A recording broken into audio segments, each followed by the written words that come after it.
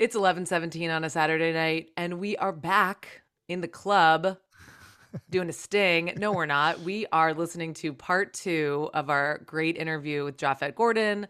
If you have not listened to part 1, get back over and listen to part 1. Hey. Japhet, Spoilers. yeah, Part 1 is a banger, right? it's a banger. Oh, and this is, of course, my amazing co-host and podcast impresario, Blake Howard. Hello, partner. How you doing? Hello. I'm just jumping right into the episode because it's so fun. But we had a great conversation with Japhet Gordon, who was Colin Farrell's assistant on the set of Miami Vice. He's got a ton of stories and memories and insights into the Michael Mann working process, the Colin Farrell working process, the Jamie Foxx working process. And it's just really so fun to talk to him. He's such a nice guy, and it's been illuminating, to say the least. I mean, wouldn't you say, Blake? If you stitch these two things together, you are getting a perspective of not only Miami Vice in 2006, but the landscape of pre-GFC movie making in Hollywood. And that is one of those things that I'm struck by over these things. Obviously, it's got some wonderful tidbits. There's even more to come. If you've already listened to our first episode, I'm sure you're having a great time as we were listening and talking. But if only you could see our faces that we were making as he was talking. I might have to do some self screenshots of that first part of the interview because unfortunately, in the first part of our show, because of a scheduling conflict, Katie jumps in. So right now, you might have heard myself and Japhet talking, mostly him, and me just sort of prodding to get more information out of him. But you're about to hear the beginning of this next episode is Katie and I coming together, and like a more traditional episode of Miami Nice with us talking Japhet through everything. And so you'll hear a wrap up at the end, but we'll just jump in and say a quick hello to you because this is our first double episode, and like, not to be put too fine a point on it, but we could have almost taken 10-minute sections of this and unpacked it ourselves for like an hour with every bit of information. One little piece and then us analyzing it. But yeah, it really is a fascinating, like you said, like it's not just, this movie, but it's like this movie pre-2008 and the way that the, Hollywood studio system was making movies at that moment in time, which was throwing money at them. And so thinking that more money meant, and look, some filmmakers do they inspire that depending on the international locations, but you can totally see right now where you get mad at movies that look like they're all shot in Atlanta on green screens with actors in different rooms from each other when they're shooting them. You can see why that is the antithesis, that's the omega to the alpha of like the pre-GFC sort of filmmaking. And there are only some filmmakers that are around that can even remotely get close to like throw money at a set, use film, use big actors, close down a street, So hearing about all this, just like traveling internationally and all the chaos that is involved, it's just like, it's really it's genuinely fascinating. And like Kim Masters, as we said in the previous episode, has done the incredible investigative journalist piece that kind of defined the feeling, or especially from a media perspective and the PR perspective of what the movie was. But Japhet, it has a different outlook. I don't know if it's the rose-colored glasses or what, but it's just lovely to hear his take on this whole chaotic mess of a movie. Absolutely. Yeah. And, I've never heard GFC. Global Financial Crisis, yeah. All right, okay. Sorry, Australians, and I did for a time apply my wares working for a financial institution. So, okay. Acronyms were everything, Katie. Are acronyms like an Aussie thing? In Australian business and corporate, it's so infuriating and especially like, at least GFC, that's one that's like pretty universal. Like if you said GFC to most people, they'd be like, oh yeah, cool, yeah, GFC, I gotcha. But I worked in this financial institution for a time, and different teams had different acronyms that were the same. So they'd say, have you got this? And you're like, they'd use an acronym. Have you got a DA? And you're like, a DA? District attorney? Like first you go district attorney? A district attorney. And they're like, no, a discharge authority. And you're like, oh, that's what that's called. And then someone else calls it something else. Someone else calls it a release of security. So it's an ROS. And you're like, Yeah, every industry's got its own it's so lingo. stupid. So Yeah. stupid. I hate it. But, GFC, sorry, that's the No, no, no, hangover that's okay. of my I was corporate like, life. wait, it took me a second, but I just had to call that out. But yeah, so enjoy part 2. We will not talk about names for financial crises anymore, but it is pertinent to this discussion because it is a totally different type of movie making in Hollywood than we know now. So that's something that we, found really fascinating about this discussion. Strap yourselves in. Who you know fresher than whole? Riddle me that. The rest of y'all know where I'm lyrically at. Can none of y'all mirror me back? Yeah, hear me rap, it's like hand G rapping his prime. I'm young H.O., raps Grateful Dead. Back to take over the globe, now break bread. I'm in Boeing Jets, Global Express. Out the country, but the blueberries still connect. You were asking about Michael Mann and how he is on set, right? Yes, yeah. So yeah, besides that physical kind of, he's curt. He's very short. He doesn't get into lengthy conversations. It's like he's very mythical. Before you meet him, you meet his assistants who will tell you. At least they told me, like, all right, when he comes in, don't do this, don't do. It was like very much that Hollywood experience. Don't look at him. Don't talk unless he talks to you. Move out of the way. Don't stand in his way. Like things like that you're not expecting. You're like, what am I about to meet? And everyone has a story of him having made them cry at some point. So it was scary. Before I met him, I was already like, this guy's gonna be a monster. And he wasn't. He never yells. I've seen him yell once, and that's only because there was a helicopter going like 10 feet above him, and he was mad, so the volume got loud. But he never yells. He doesn't scream. So that idea of that people may have about him is totally incorrect as far as I know. So yeah, Michael Mann is not a screamer or an emotively temper person, but you do get all the myth around him right away, and you see how everything is set up so that he can function smoothly through life. Like on location scouts and pre-production, one of my jobs was to drive my little crappy Honda Civic to some beautiful mansion and tell the owner of this house, okay, so when Michael gets here, he's only going to stop for 10 minutes. We need to be able to have access to the back, and please just have everything out of the way. And then I have a water bottle, and I'm standing here and I'm just waiting for like Michael to get there. And it's like very much so he can just walk in, and like something out of the show Succession. It's like everything is like that. And then into a helicopter and somewhere else. So you get this feeling of like, you got to keep up with this guy. And then after you spend a lot of time right next to him, you realize he's really nice. He loves his family, his daughters and his wife. Super, like, that's when you see him smile finally. He's very passionate about the work. Nothing comes before the work. Like I've seen him get on his hands and knees to yank something out of the way of the dolly. And he's like 60, there's nothing more important to him than like, gotta get this shot right now. And he'll push hours. He'll break rules. He's driven. I'll say that he's driven. What I'm realizing, Katie, is, you know how they say like sometimes filmmakers make themselves characters in their own movies, like the Chris Nolan thing of like dressing Robert Pattinson like himself and those sorts of things, and Leo with the same haircut in Inception. I think I'm learning that Michael Mann is like actually the Archangel de Jesus Montoya. Like he's that guy. Like if we found a character for him, it's that. Like he just comes in, shit's done.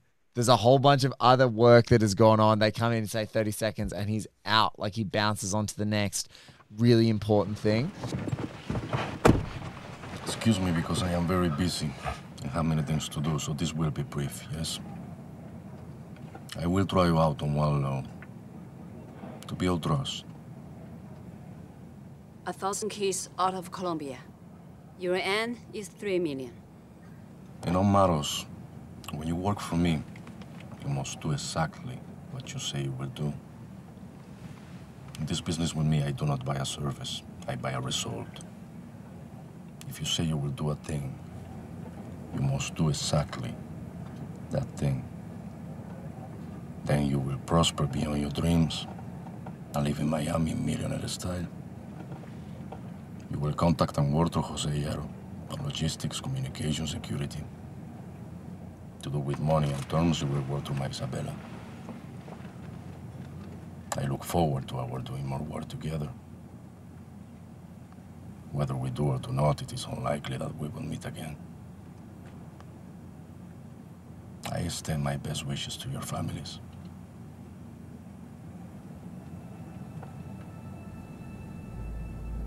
Thank you for making this trip to see me. Originally, and you would know this from pre-production, there was always this, what we've only heard like whispers or rumors about, of this huge, like Iguazu Falls, like the Ciudad de I'm going to pronounce that wrong. Ciudad de Este, yeah. Yeah, Ciudad de Este. Thank you so much. The Ciudad de Este conclusion that was happening at the Archangel de Jesus Montoya's compound, and there was going to be this huge, this orchestrated infiltration of that thing as the end of the movie. And then as Kim Masters in the Hollywood Reporter at the time, was that there was a shooting unrelated shooting, a security guard and a police officer in Haiti, and then it just sort of all devolved from that moment. So can you shed any insight? I was there. Yeah, can you shed? You were there. Can you shed any insights onto that? Because that's the big mystery that like paused production. I didn't know. Do you know how many things happen on that? That is a footnote to most of the other things on production. Like the guy that got shot. I remember we were flying back to the States, and people were like, "Did he die?" I don't know. I heard he died. Like that was like not even, nobody cared. But we were on set. We were shooting a night shoot, and bam, bam, bam, bam, bam, bam, bam. Wait, that's not. No one said hot, going hot, right? So we get all these calls on set and we're shooting gunfire all the time. That's very common in this movie. A lot of blanks, a lot of squibs. But we don't get a call from the armorer. So everybody got confused. Like, why do we hear gunshots? We were up in this apartment where we're filming, I think it was Dominican Republic. Everything runs together. Dominican Republic and Haiti are the same island. So yes.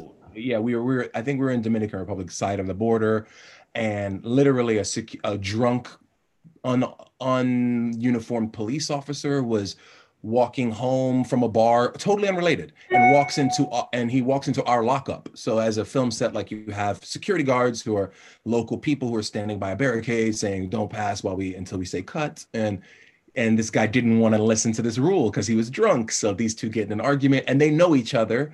Oh my God. And then gunshots ring out.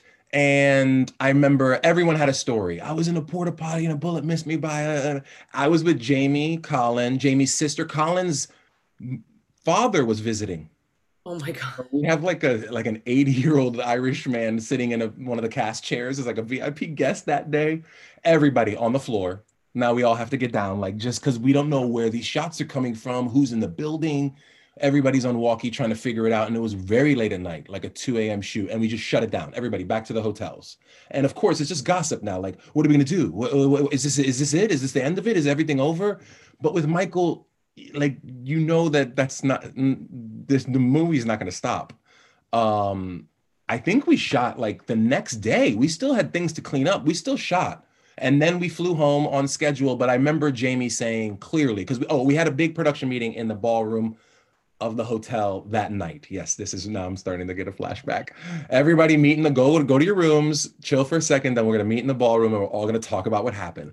And we had like a big, the first ADs telling us all, is everybody okay? And this is the situation, and the guy's in the hospital, and we're going to find out more details. And I remember Jamie stood up and said, "I'm out. Fuck this." And he pulled the plug, and him and his family like packed up and left. So we stayed and shot everything we could shoot without him. We went to Ciudad del Este. We shot a bunch of things without him, with like the motorcycle sequence and the memory card getting passed to the casino. Like we went and shot all that stuff. We went to the falls. I have great camcorder footage of me at the largest waterfalls ever. But we had to adjust story because Jamie was not having it. And he was not coming back. He was not gonna. He's like, "This is too dangerous, and you guys are not following protocols." And to be fair, it was kind of it was crazy. Like, you see the things that are happening with Alec Baldwin now, and I've been thinking about that a lot. Yeah. I mean, I can tell you that during pre-production on the gun range, there was 2 or 3 accidental misfires, where an actor was like, "Oh, I didn't know that was gonna happen." Right. And people standing next to you are like, we're not wearing armor, you know, like these are live rounds.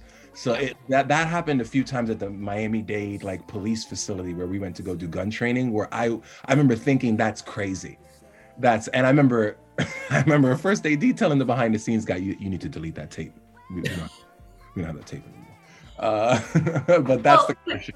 It's interesting because I have been thinking a lot about the Rust shooting, and then we've been watching a lot of these action sequences, especially the end. We've been rewatching them a lot for the past couple episodes, and I'm struck every single time. I'm like, they must have had some damn good armorers on that set, because there are cases shooting out of the side of the gun, and there are so many, rounds being shot that I'm just like, everyone must have been super on top of their game in terms of safety for those scenes, because and obviously the shooting that happened was unrelated to what was going on set, but you can see how a big star like Jamie Foxx would be like, and I'm gonna go. But I'm curious, was it the drunk police officer who shot the security guard? Ooh, good question. I don't know who shot who. I think it was the police officer who shot our guard. Yes. Okay. That's how I remember it. Yeah. Yeah. So that's not even someone from the set, but it is like, I guess it's a local person we hire. Yeah. Like when these movies start to go into other countries, they set up a production office like months in advance. And when you land there, there's this little like Miami Vice Brazil office. And it's crazy. It's like doppelgangers of everyone, like the production coordinator. And like, it's so weird to see the local community that you just build, like you build it up and then you shoot there and then you leave. And like that, what happened to that office? Like, like a crazy circus that comes to town. Yeah. Yeah. I've been thinking about that. Oh no, I was just going to say, I've been thinking about that Rust thing, which is just an utter tragedy in every respect. And it's like, they're shooting one gun, like Katie, to your point, like it's one gun on one set, and the fact that someone didn't check it, and then like you have this really irresponsible media outlets like Alec Baldwin shot someone on set, and you're like no. I will mirror all. Who handed that man? Who handed that man that gun? Actors can't get I mean, we just talked about a bottle of water being ready. And please move some furniture because a VIP is going through. Who handed that person that gun? Who didn't instruct the people in the camera that there were going to be a live round or a potential live round or whatever? Who didn't check it?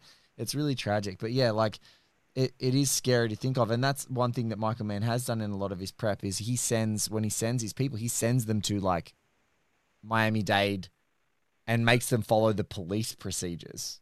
Like because it's like, if I know that there can be a controlled environment with weapons, whether you're shooting blanks or whether you're shooting live rounds or whatever, it's like go to the place that they like make you wear glasses and headphones or like earmuffs and armor and your training and you get a certificate or whatever and you're monitored constantly by professionals.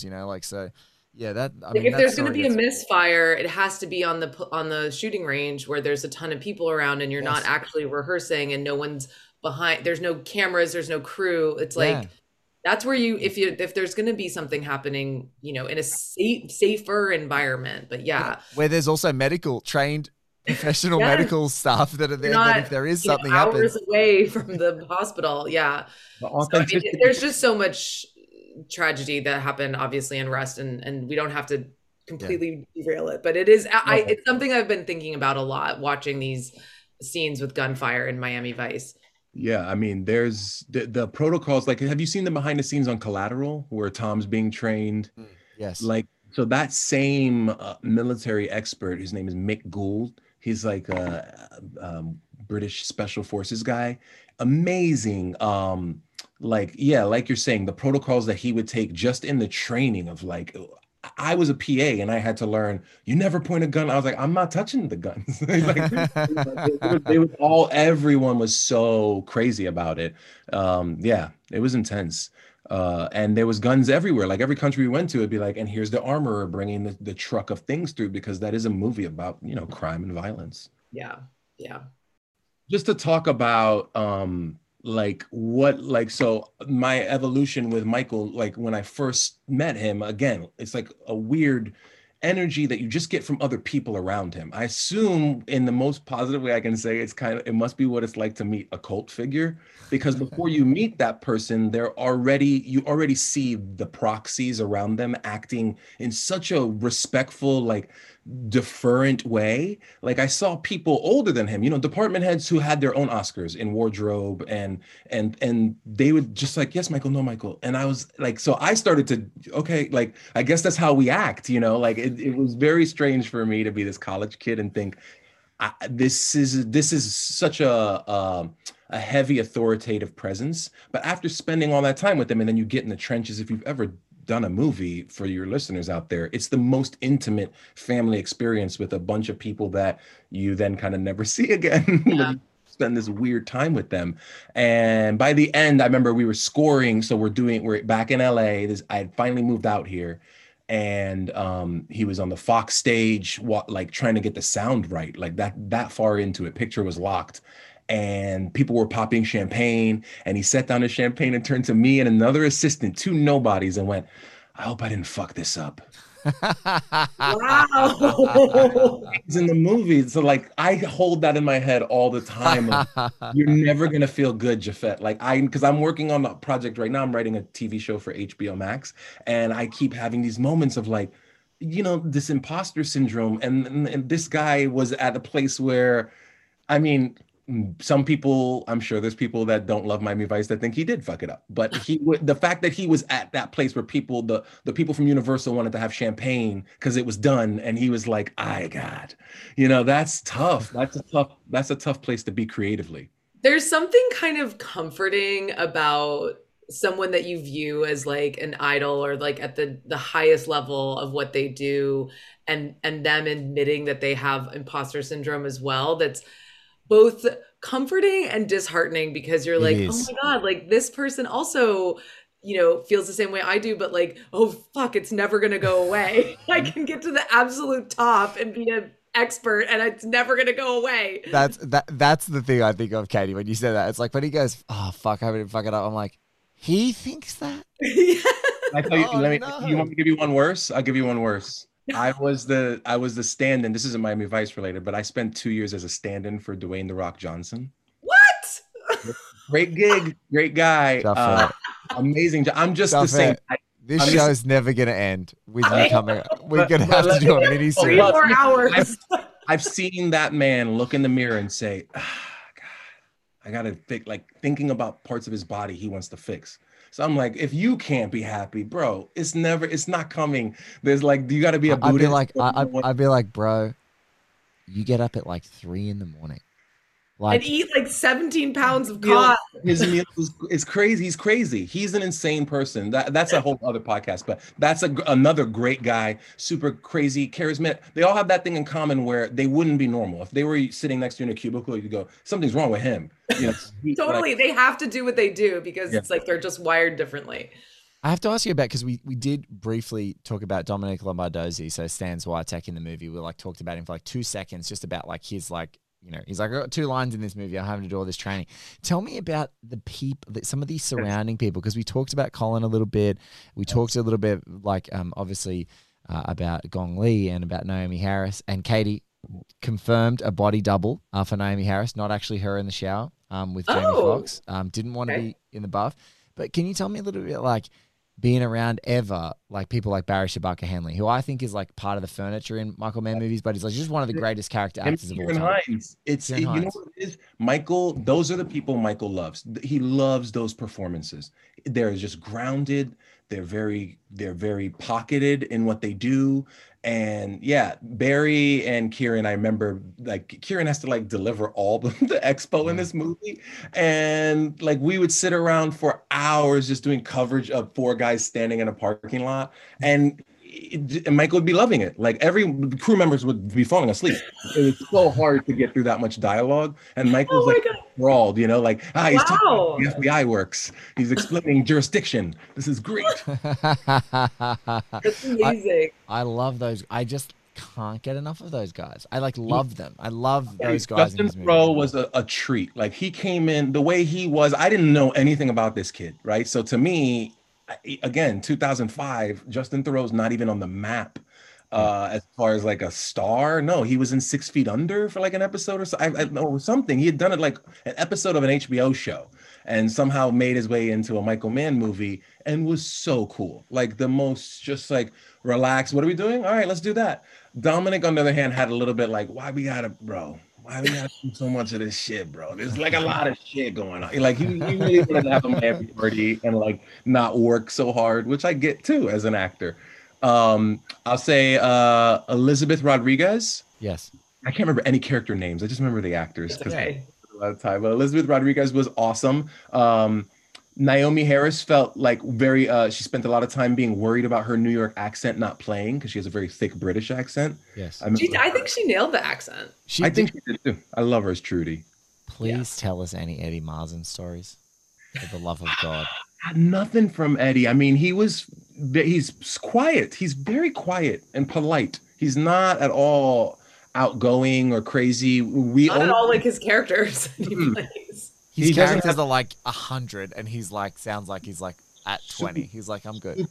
Super mellow guy, and very quiet. Like would ask for notes in this kind of intimate way. You know, like a very quiet fella. And I remember only thing I remember about that scene, like, is that he.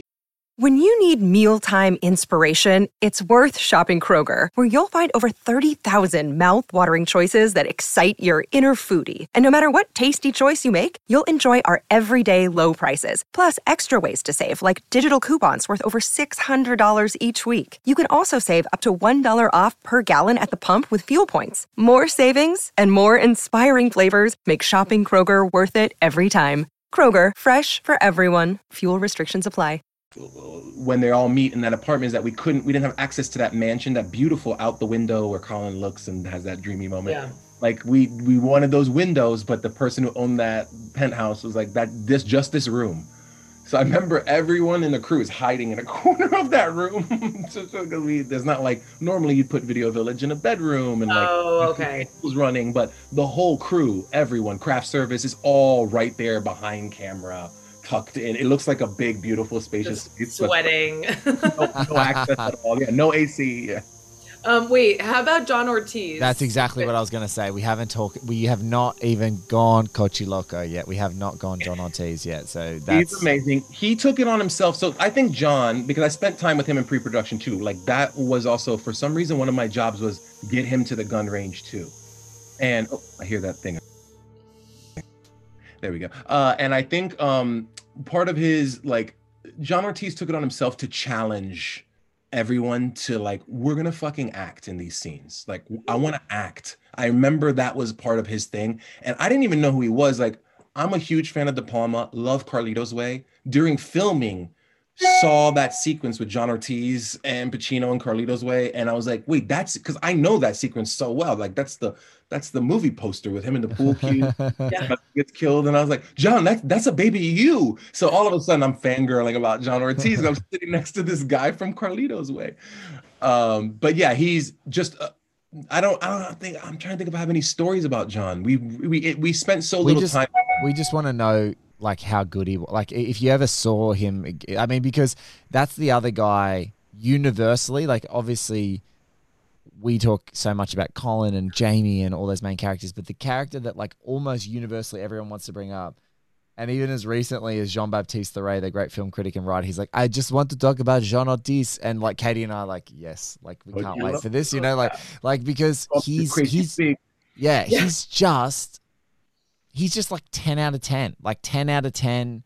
There aren't nearly enough great villainous, ambivalent characters like him. And like, you know, and because the movie is ultimately set up with like this huge archangel figure, but he's like the main man. And so much of the focus of the antagonism between these two forces in the movie is him. So, you know, he just like is so sure and so stable.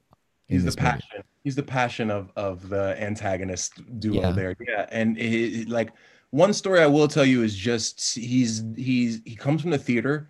So he has a super supportive actor attitude. We were filming, God, I don't know what you want to call this scene, like first negotiation of Crockett and Tubbs. They're in like that downstairs weird place. And Gong Li is there. And this was her first day filming. and she's super insecure. She had a dialect coach, but she doesn't know English. And I always tell actors, because I work with young actors, I say, when you have like technical jargon or something hard to say in a script that you don't understand, think of this woman who spent her whole life speaking Mandarin and being at the top echelon of her game, and then trying to deliver lines that to you are like speaking Mandarin, but with passion. Phonetically executed. And also, please have a Cuban accent on top of that. It's crazy. She's like, I'm Chinese, Cuban. So her first thing she ever had to say was, "Put your guns on the table." That's her first line ever in my memory, because it was like, it became lore on set, because she was so sweet and effusive. She would walk around like a craft service and say, "Put your guns on the table." Huh? Like, she just wanted everyone to like say, "You're doing great, Lee. Your accent's awesome." So she was so sweet, and she's sitting across from John Ortiz, and Colin's there, and Jamie's there, and a bunch of background thugs. And I remember her saying, like, I don't want to brag. My job is, I got to cue her. So I'm laying on the floor in that scene behind a pole. And when I hear something on the radio, I tap her thigh. And then she says her line, because she's not supposed to look. She's just supposed to say it cool with her glasses.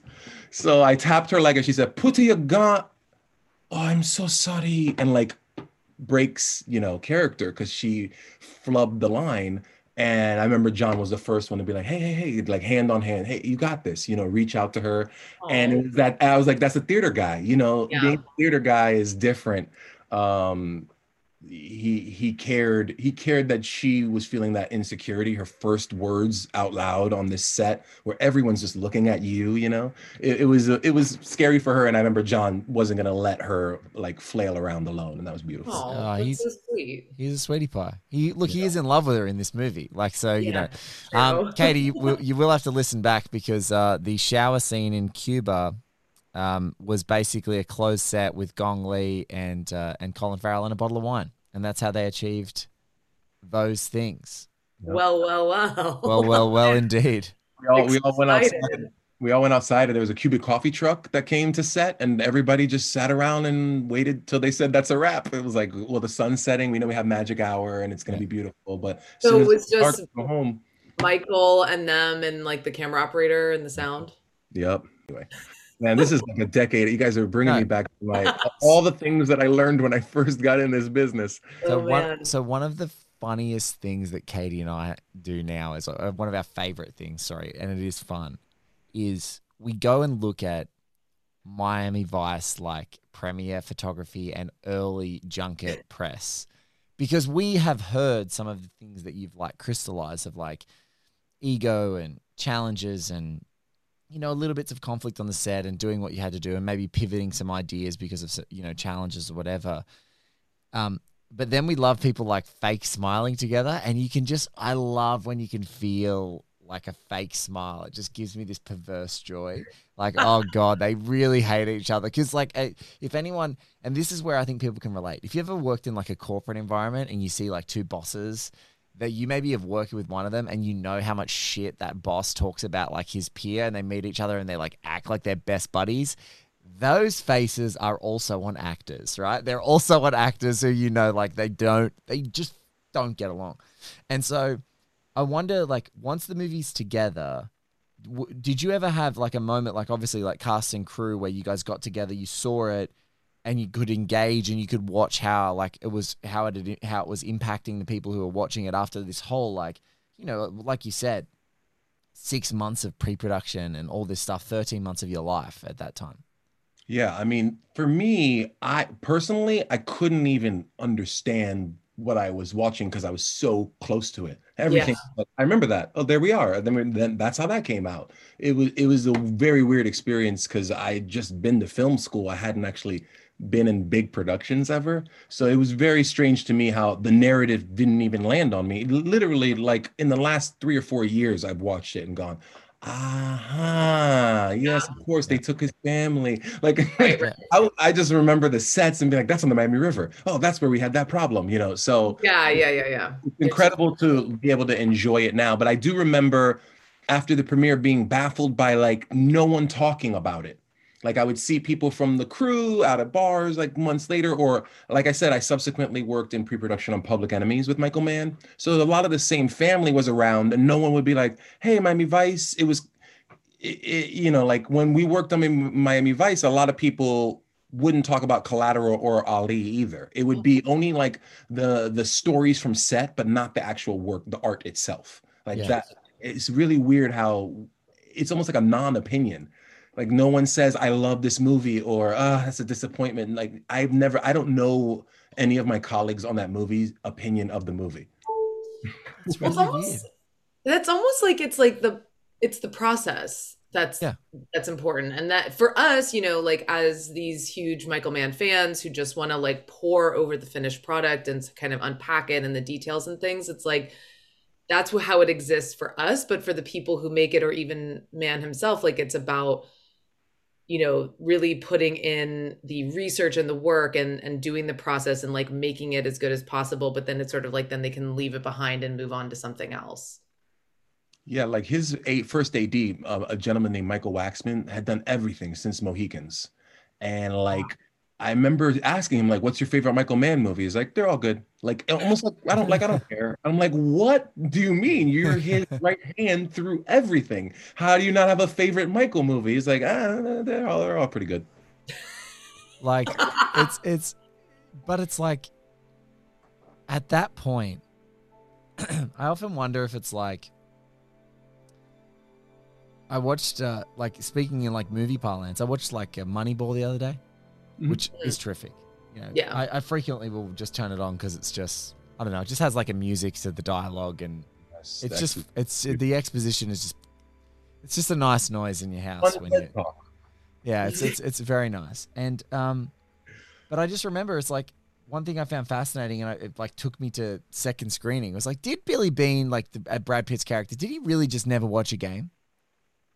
This is a person who was so deeply invested in this team and so deeply invested in his process and so deeply passionate about the sport, and all this stuff happens and he can't watch the fucking game. And I like went Googling, and it's true. Like it's a truism. Like it feels like dramatic license, but it's actually true. Like he couldn't watch the games, or he'd turn the TV on for 10 seconds and turn it off because he just can't. And I'm just like, wow. Like that is, you know, you must imagine, like you said, Michael's right hand for Waxman, like he's in the trenches. Like he's like, I don't need to see the movie. I saw 50 versions of the movie. Like I saw 50 versions at every scene of the movie. Every take, I was in the pocket watching it. Like I'll see the movie and I can go, yeah, good.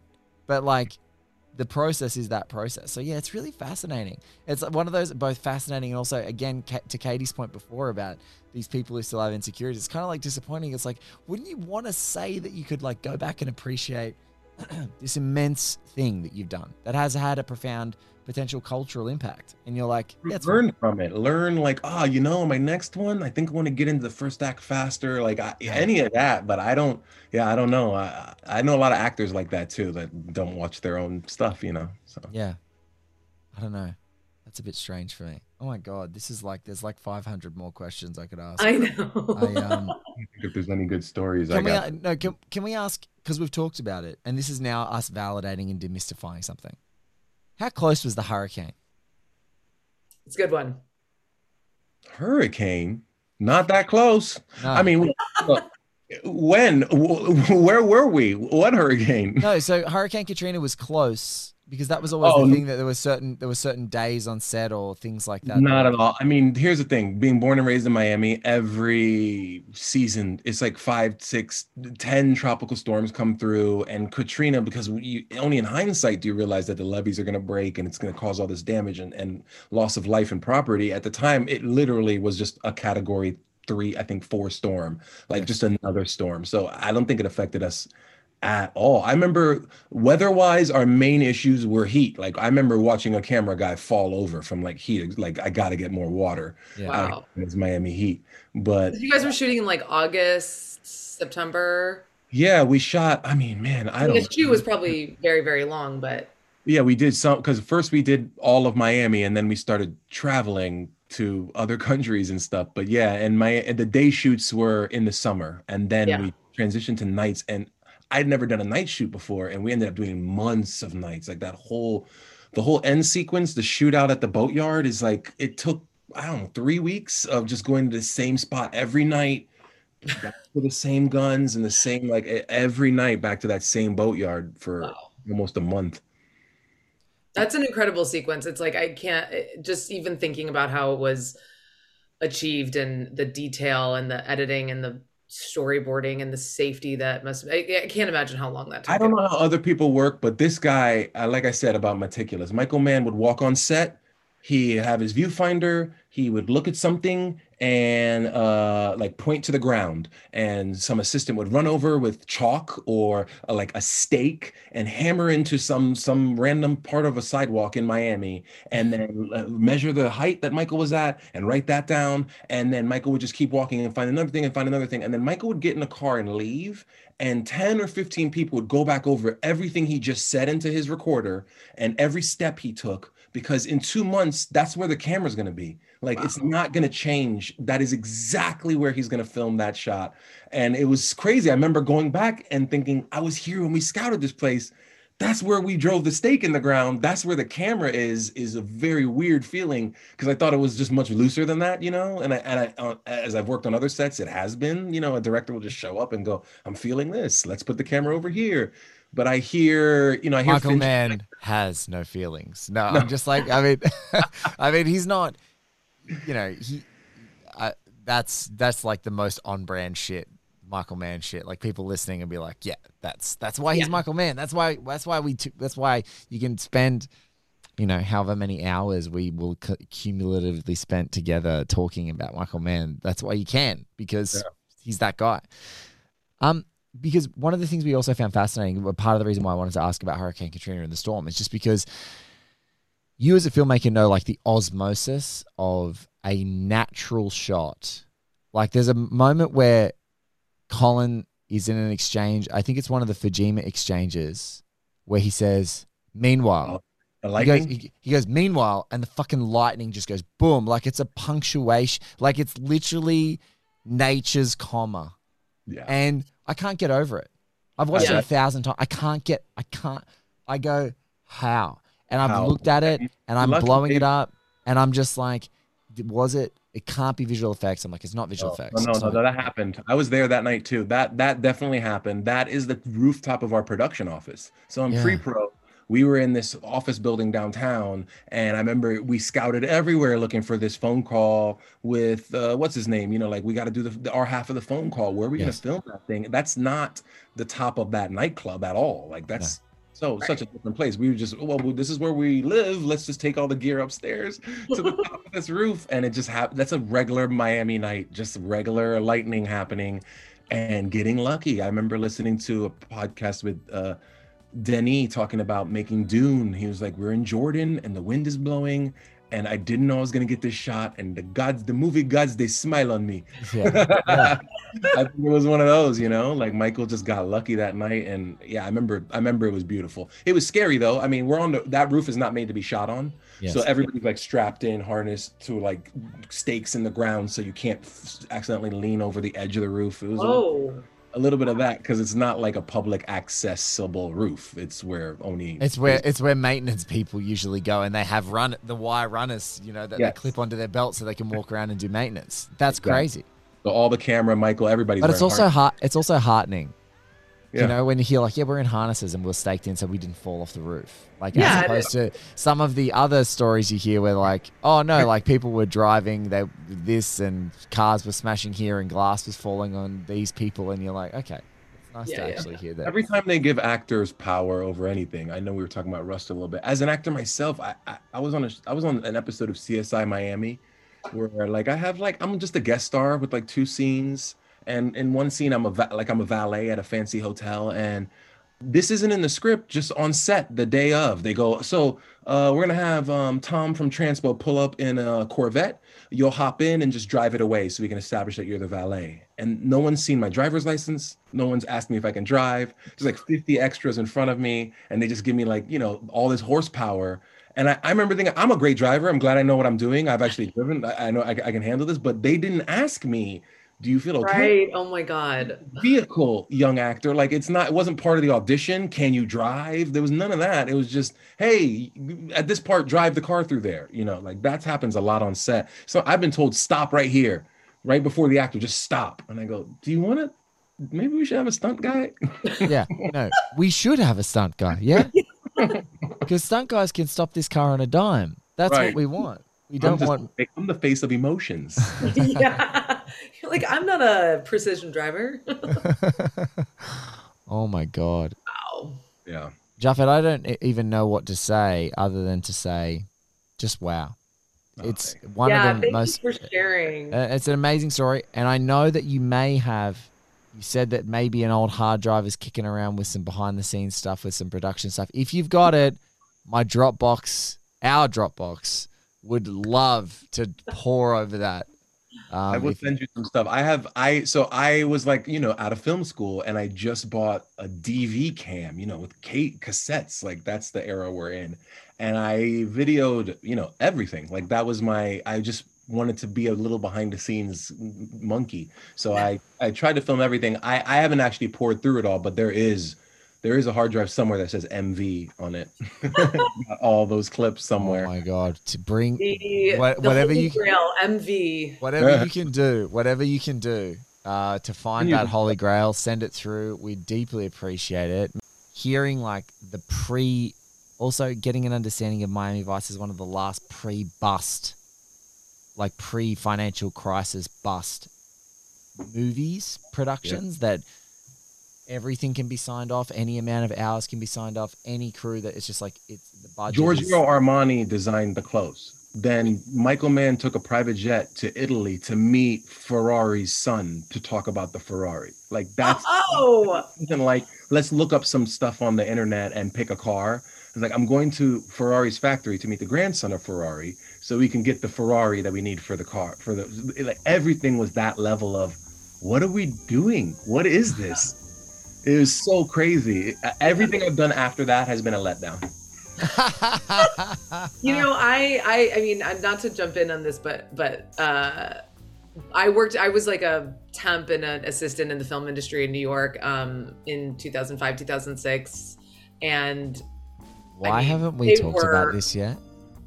Throwing money. I mean, I was like a temp. They would let me take a car service wherever I wanted. They got me a hotel so I could be closer to the junket. Like it was insane. I worked on the junket for the third X-Men movie that Brett Ratner directed, and Fox was just throwing money at that thing. So bad movie and very expensive junket. They were like, Colin, before you get down to Dominican Republic, you should probably go down and set up Colin's house for him. I was like, what's the budget? There's no budget. Just like go down there. We're going to fly you down and just take a week or two to like really make it nice for him. What? Yeah, just figure it out and just tell us all the purchase orders you need. So I was like walking around Dominican Republic. I have a blank check to make house nice. It was so crazy how they would just do things like that so that when he lands, he can feel comfortable to act like the things that don't make sense they would sign everything. They were like, that makes sense to me. Colin needs more cigarettes. Yeah. Oh my God. Well, Japheth, look, thank you so much. It's been amazing talking to you. This is great. Thank you so much. You are just so a phenomenal a person to meet, firstly. So it's lovely to meet you. And secondly, thank you so much for reaching out because truly, like, you've like unlocked some of the mysteries of this movie that I think are behind there. And like, I don't think people's opinions are necessarily going to change. It is it was a conflicting time. It's already been covered in the media, like whatever. But I think it's sometimes fascinating to hear. And especially you're like, I mean, talking to you, I'm like, selfishly, there has to be like the Japheth Gordon, like almost famous PA version of this story. Like like fuck almost famous. Like I love it. But like right now, all I want in my whole life is the 24-year-old Japheth. Like literally living this life and the whole thing from your perspective, because it might be one of the greatest, like, and you just like change the names and like just as it's not Miami Vice or whatever it is, but it's just like, I feel like it would be everyone who listens to any show that we've ever done's dream to, like, for you as the filmmaker, like talk about full circle moments we talked about earlier in our chat, but that full circle moment of you writing that, because it will be like, I can just see you as the filmmaker on the junket. Like, did this actually happen? And you're like, oh yeah, gotta write this script. You I've gotta got write the receipts. Script. You got it. I mean, it when Tropic Thunder came out, I remember going, "Yep, that could all happen." It was like not shocking at all. Like that's like this is not satire. This is Michael's documentary footage. Yeah. Oh, amazing. My God. So great. Well, look, Japheth, like again, it's great chatting to you. Yeah. Best of luck on the HBO Max series. Thank All the you. best with everything you're doing. Thank you so much for taking the time. We appreciate it. Thank you. Thank you. Amazing. Pleasure to meet you both. Stay in touch, and I'll try to send you. All right. You keep it up. Great work. Well, that was an awesome interview with Japheth Gordon. We cannot thank him enough for coming on and just sharing all of this insight and, you know, being a great guest and a great guy and so fun to listen to his stories. But thank you all for listening to these 2 episodes, going on this journey with us. These may be the last 2 episodes of 2021 of Miami Nice, but we will be coming back, obviously, with more episodes in the new year. As long as people keep showing up and saying they want to talk about Miami Vice, this show is going to go on, okay? The show will go on, and we've even got another couple of banger guests. Like, we may put out, like, depending on some things happening, we've got more coming, and in the true insider spirit, which we seem to be kind of like getting people who are actually there. We may have another insider. Maybe another insider to talk to. If any other insiders want to just float their way over here, I mean, we're open to it. Eddie Marzan, if you're listening. Eddie. Get in the linen. Get back. Let's do it.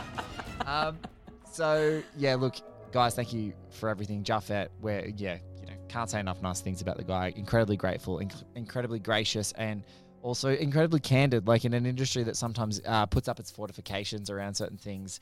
You know, I feel like he's gone, the statute of limitations is done.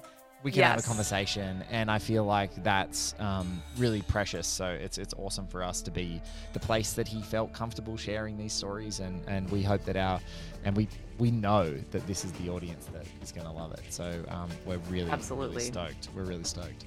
Yep. Well, have a happy new year. See you in 2022.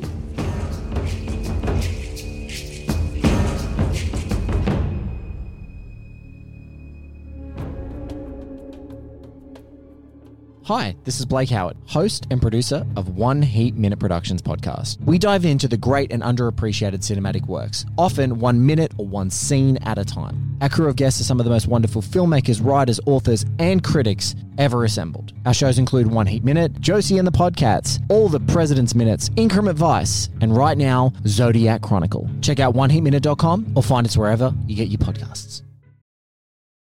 When you need mealtime inspiration, it's worth shopping Kroger, where you'll find over 30,000 mouth-watering choices that excite your inner foodie. And no matter what tasty choice you make, you'll enjoy our everyday low prices, plus extra ways to save, like digital coupons worth over $600 each week. You can also save up to $1 off per gallon at the pump with fuel points. More savings and more inspiring flavors make shopping Kroger worth it every time.